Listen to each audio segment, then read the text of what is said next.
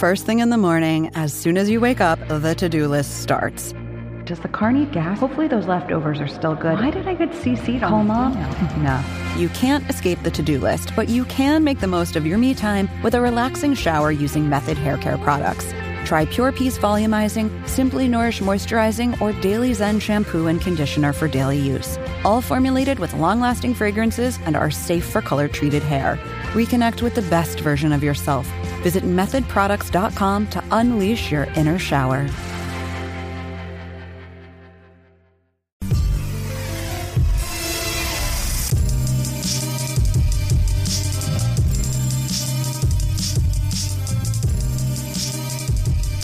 Welcome to another edition of the Indy Cornrows Podcast. I'm your host, Mark Schindler, and today I am fortunate enough to be joined by Jeff Stotts. He is a certified athletic trainer. He runs one of the best injury analysis sites and provides some of the best research and data on that you can find out there.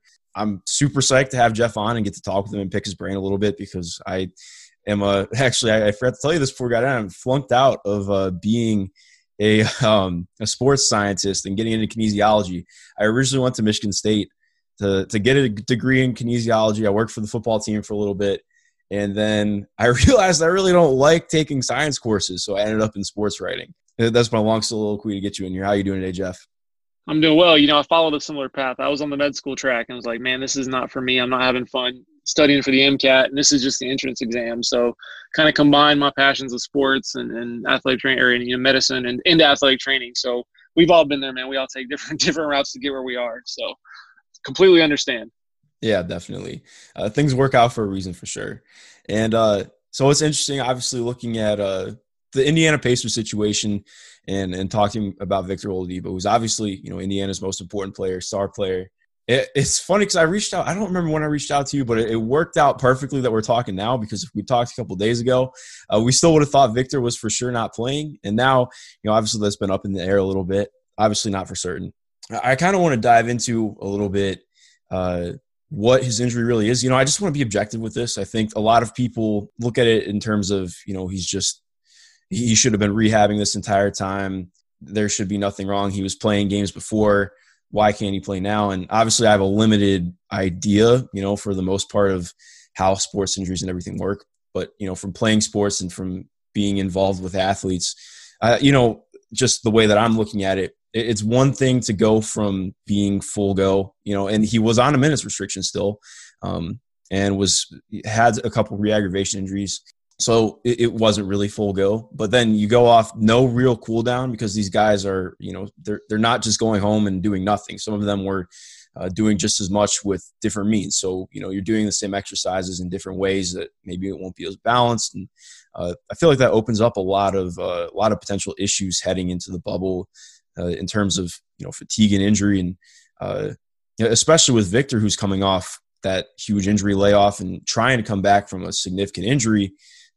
I feel like that opens up a whole other can of problems. And so I just want to turn it over to you and ask, obviously it's a knee injury to his quad. It's a very weird injury, and just kind of explain why it maybe makes sense for Victor to be feeling this way. Yeah. So let's start with the injury itself, because that's important to understand what's going on there. So he's got a quadricep tendon tear. When he suffered that injury, when he got that leg trapped underneath him and he went down, he tore the quad tendon, which if you look down at your quad, big meaty muscle at the front of your leg, it extends down and actually attaches and inserts on the lower leg bone on the tibia. The patella floats in the tendon of that quad muscle. Below the kneecap, we call that the patellar tendon. Above it is the quadricep tendon. And the area below the kneecap, the patellar tendon, is what we usually see injured in basketball. Karan Butler, Baron Davis, these guys have all had torn ruptured patellar tendons. Vic's injury was a little bit different. It was the quad tendon, so above the kneecap. So where that tendon attaches to the muscle belly is where that tear is. There weren't many comparative injuries for the NBA. It's relatively rare. You've had a lot of partial tears. I think J.R. Smith was one, Blake Griffin. But really the only guy that I had a good comparison for was Tony Parker. Tony Parker suffered a similar injury in the playoffs several years back.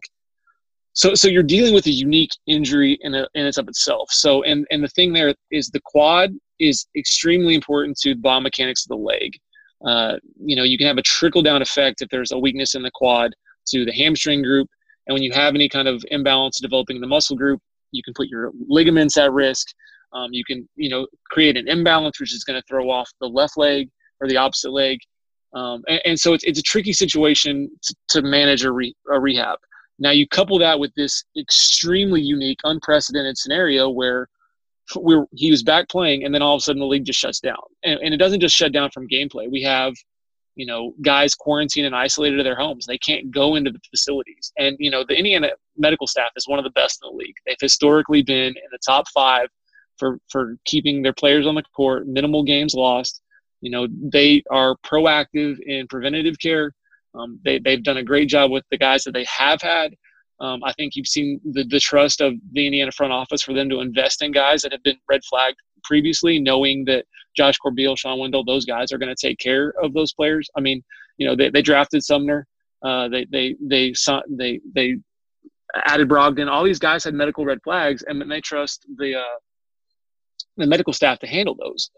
And so with Oladipo cut off from those guys, it's going to completely alter what his rehab was. And I know he worked with his personal trainer, and you've seen some quotes from him floating around about the importance of the quad and making sure it's a healthy and 100%. But we were in a unique situation, and doing stuff via Zoom or virtually or telecommunications is tough. It's really hard to do any kind of rehab like that. It's possible, but you're still not getting the same care of, hey, touching, interacting directly with the guy, touching the muscle group, feeling scar tissue, feeling, how are you feeling? What's it look like? Measuring range of motion, measuring strength. All these things can be very difficult to do socially from a social distance.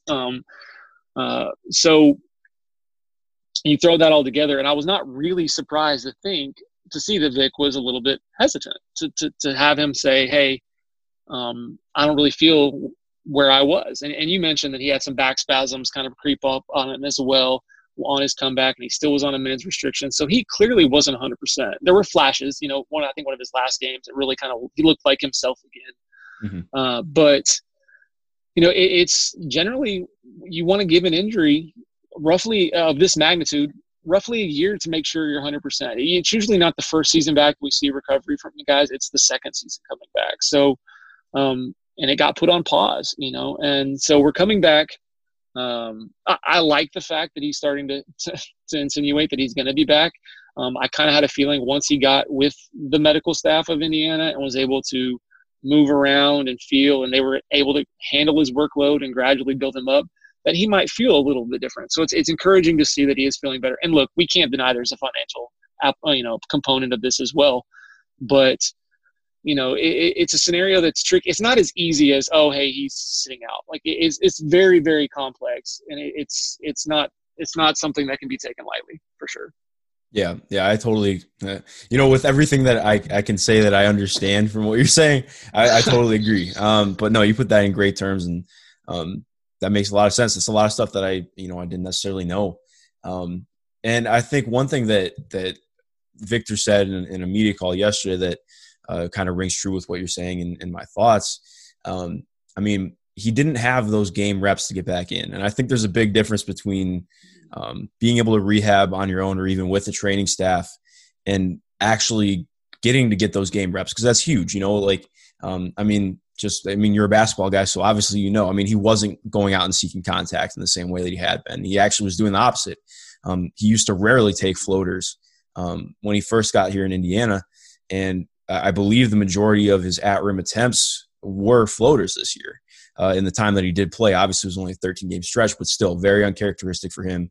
He wasn't getting quite the same lift on his jumper and just jumping to the rim in general until towards the end there were some flashes of it, like you mentioned. But I think, and he mentioned that himself. He was quoted as saying that he was trying to convert his garage into a home gym where he could do any kind of training or anything. He wasn't able to go to any of his training facilities. Wasn't even able to see most of his trainers. And he also harped on how important it was for him to actually get those in-game reps, and he wasn't getting them And so, I think it all just boils down to, obviously, like you said, there are potentially other implications and stuff outside this, but I think it definitely 100% makes sense to me why there would be any kind of question as to whether or not you'd be ready to go and play and potentially re-aggravate an injury like this. Because, obviously it's different because Tony Parker was pretty late in his career when this happened. I believe he was 34, 35 at the time that he injured his quad. But he just wasn't the same player after that. And obviously a lot of that's due to age, but with a re-injury to his quad, that would have been, especially with his free agency coming up, that would have been devastating. Yeah, and that's exactly what it is. And the thing you got to remember is this ramp up isn't a normal schedule either. It's a compressed schedule, and it doesn't take long of inactivity or a change in schedule for there to be biomechanical changes in your body. Shoot, I know my activity level has dropped considerably since March 11th or whatever really it was, but and I'm not an NBA player, I'm not an NBA athlete. So, you can get things like an increase in tissue stiffness, you can get an increase in, a decrease in your conditioning, a decrease in other, like I said, biomechanical properties that can lend itself to potential re-injury, eventual or a new injury. And that's the big thing. And you kind of hit it at, you've got to play the mental aspect of this recovery as well. It's not something that the general public generally thinks about when we discuss an injury, but confidence in that injured leg is a big thing. And, if you go into a game trying to play differently, you can open yourself up to another injury. So you have to be confident in what you're going to do and your fluid movements and not hesitant. And if he didn't trust the leg, he didn't trust the leg. And he needs to, like you said, get those reps to build confidence in himself and in the leg, that it's healthy, it's ready to go, it can withstand the things that make him so valuable and such a dangerous offensive weapon. So it's, I'm eager to see him back on the court. I hope that he's able to make the right decision for sure. And I know, like I said, that Pacers medical staff is going to put him in the best position to be at the highest level possible. Yeah, I totally agree, man. And it's actually really funny. I meant to bring this up earlier, but I spoke to David West probably a month and a half ago. And it's funny because I'd known that the Pacers had a solid medical staff, but obviously, that's not something that normally is thrown around. Like, we talked about earlier, you were one of the people who really started to build this, the database for injuries and injury analysis to really ramp that up. And so it's not necessarily public knowledge for most people because the NBA didn't track that stuff for the public. And so when David West was telling me why he chose Indiana, he said very heavily on the forefront of his mind was the fact that Indiana had a great training staff. And he actually directly mentioned Josh Corbeil, which I thought was really cool. You never think about how impactful that could be to somebody coming there, because he was coming off the first injury of his career with New Orleans. And he said that it was, the most devastating time of his life. And he came to Indiana and he played in his first season. It was the lockout year, so he played 66 games entire year, only time in his career.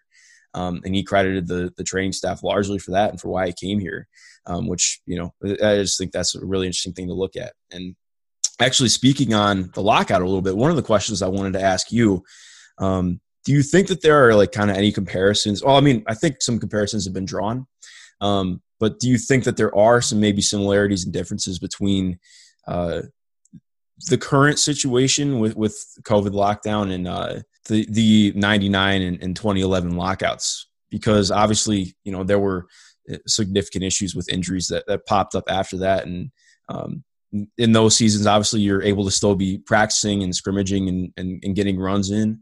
So that's different as well. But if you could speak on that, I'd love to hear your opinion on that. I think overall it's going to be different, and thus I think the overall inherent risk is just going to be elevated across the board for everybody, because it is a different schedule. You're playing a little bit more frequently, but really what I'm tracking when I'm looking for injuries, because I'm already back to tracking these injuries we're seeing. We saw De'Aaron Fox go down with a sprained ankle. Reports of Zion having some leg cramps, and so the injuries are already starting to pop up a little bit in this preseason, quote unquote, ramping up for the 8 seeding games. So I think there's a chance for some soft tissue injury increase over this little period, but it makes tracking really hard. This season is going to be an anomaly when it comes to it's going to be a haul, man. I bet. Yeah, so trying to include it in any other previous seasons, we were going to have to throw out almost anything that was open. I had, I think, over 80 injuries open when the league went into hiatus, and we've closed some of them because those players have been, those teams have been eliminated. So we know those are season enders, quote, but we also know some guys like Brogdon are recovered from an injury, so they're actually going to be able to return to play and miss fewer games, but they had a longer break in between. So, I'm also curious to see if we have any stress-related issues pop up. Do we have any stress fractures or stress-related issues in terms of, guys weren't doing much, then they jump up their workload. And so I'll be keeping an eye on that for sure, because we've seen in previous shortened seasons, some of those numbers go up a little bit as well. So there's plenty of things that medical staffs around the league will be tracking and monitoring as we move forward into these 8 seeding games and then the postseason. So this is a huge, crazy, weird experiment for everybody, and I'm interested to see what happens. Hopefully we continue to keep those cases of COVID-19 low. Player safety is extremely important, and that's the thing we have to remember here is it's not just the sprains and the strains that we're worried about. We're still in the middle of a pandemic, so making sure those guys are safe, because that's the other thing we're finding about this virus is it's pretty variable, and I know the NBA players have to have a cardiac screening before they can return if they've tested positive, things like that, to make sure if the players are able to return, they're returning in the safest manner possible. So keeping a close eye on it all for sure. It's a weird I can't say it enough, it's a weird, unique experience for sure. Yeah, it is a crazy experience. I think everybody that I've talked to since the game that was canceled, since the OKC Jazz game, everybody's had the same thing to say, man. Regardless of what area they're coming from, it's just a weird situation, and you can't really equate it to anything else.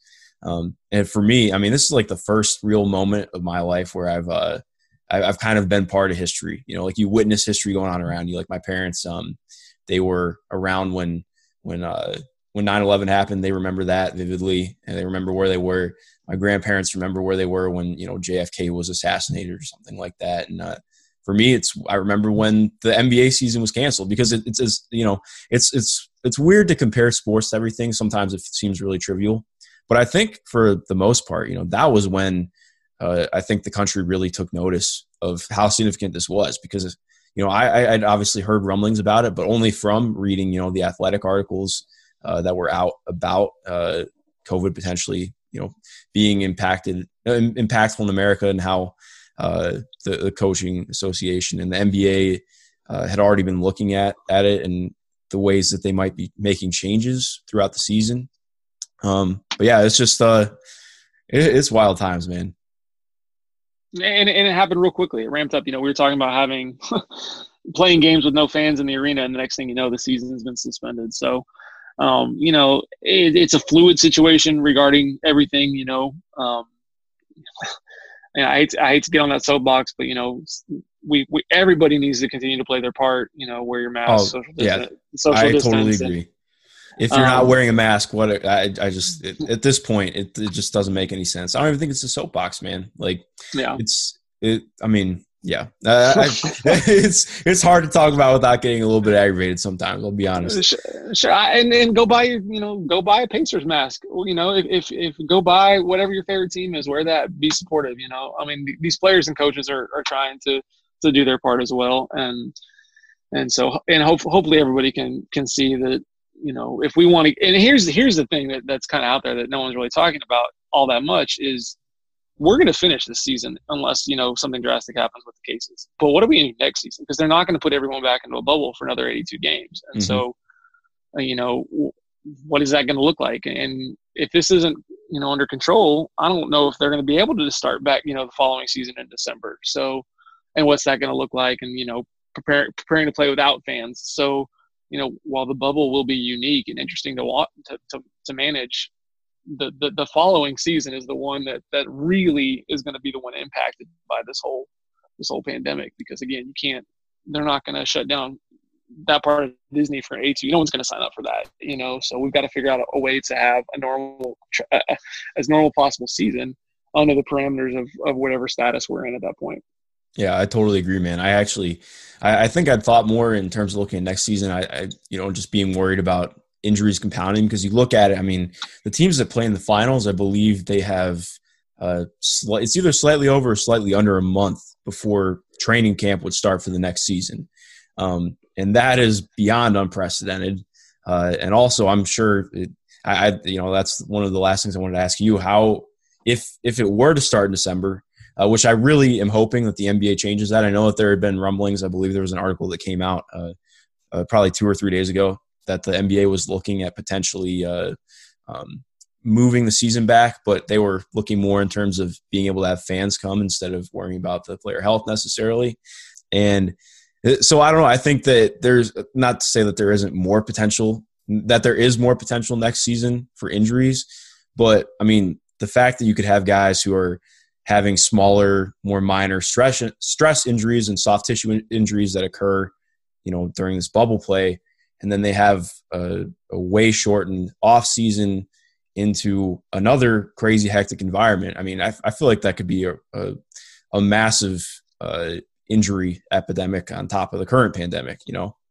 Yeah, and it's but it's all fluid. We can't predict what tomorrow is going to bring in terms of so much of what we're dealing with. So it's hard to get a good gauge on what it's going to look like in December. I mean, if you would have told me, in March, this is what it's going to look like this many months later, that we're going to be potentially worse than we were in March in terms of the numbers and things like that.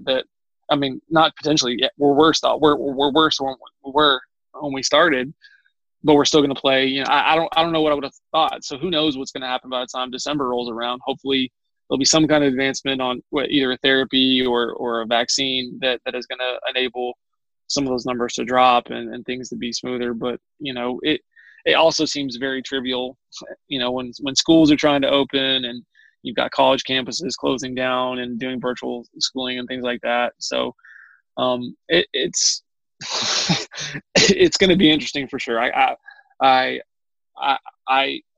would rather them push it back a little bit from a standpoint of giving those teams, and look, the NBA knows what they're dealing with, and if you're talking about an LA Milwaukee hypothetical final, they're not going to run the risk of LeBron or Giannis or one of those guys getting some kind of injury rushing back a month later. So I think you'll see a compressed off season for sure, which, the draft and new free agent acquisition, things like that. But I'm betting we see a little, the start of the season delayed at least until later December, if not into the new year as well, so that we can ensure the player health. I mean, look, the NBA has been one of the best teams or the best leagues about player safety. And I know this is inherently risky what they're doing, but I think it was worth the chance. It was worth a try. I respect every player that's decided to opt out. I think that's their prerogative. So it's not black and white. It's a complex issue, and I hope fans understand that, and the outcomes of the games and things like that are not as heavily scrutinized potentially as they could be, because everyone's dealing with weird conditions here. Yeah, I totally agree with that. I really, really like what you said about it not being black and white, and I fully agree, because the major reason I wanted to have you on is because you're good at providing and showing that it's not black and white, and I think people kind of need to hear that a little bit, especially coming at Vic and his injury, and the league at large with COVID and everything. Because I think I don't know. I always want to be true to the guys playing and to the people listening, and I just think that we got to be careful with how we view everything and talk about it, especially right now with how unprecedented times are. Jeff, what are you working on right now, man? What do you got coming up heading into the weekend? So I published earlier this week on InStreetClothes.com. We did a So Where the Health Art Were We? Just kind of a look at a play off of Zach Lowe's podcast that's going on right now. Mm-hmm. looking at each one of the teams that are in the Eastern Conference and where their injuries were going into the hiatus and where they are coming out.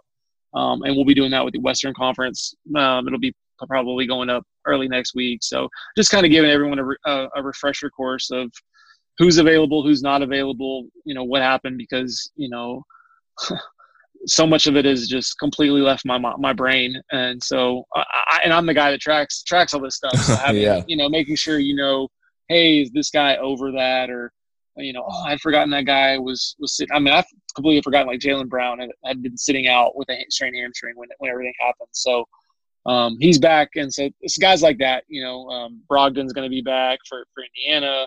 And then you've got some other guys that are done, that had different injuries pop up during the hiatus. For the Mavericks, Jalen Brunson had shoulder surgery, as did LaMarcus Aldridge for the Spurs.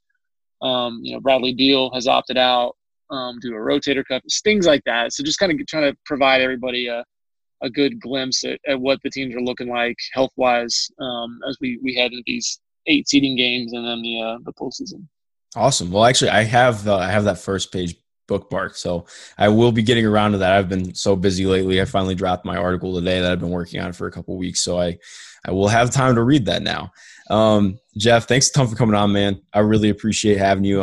It was great to talk with you and get acquainted with you a little bit. And to everyone listening, please, like me and Jeff talked, wear a mask. All right, it's not too hard. Just be safe out there. Be a good human being. And we'll get through it if we keep working together. Have a good rest of your day, and go Pacers.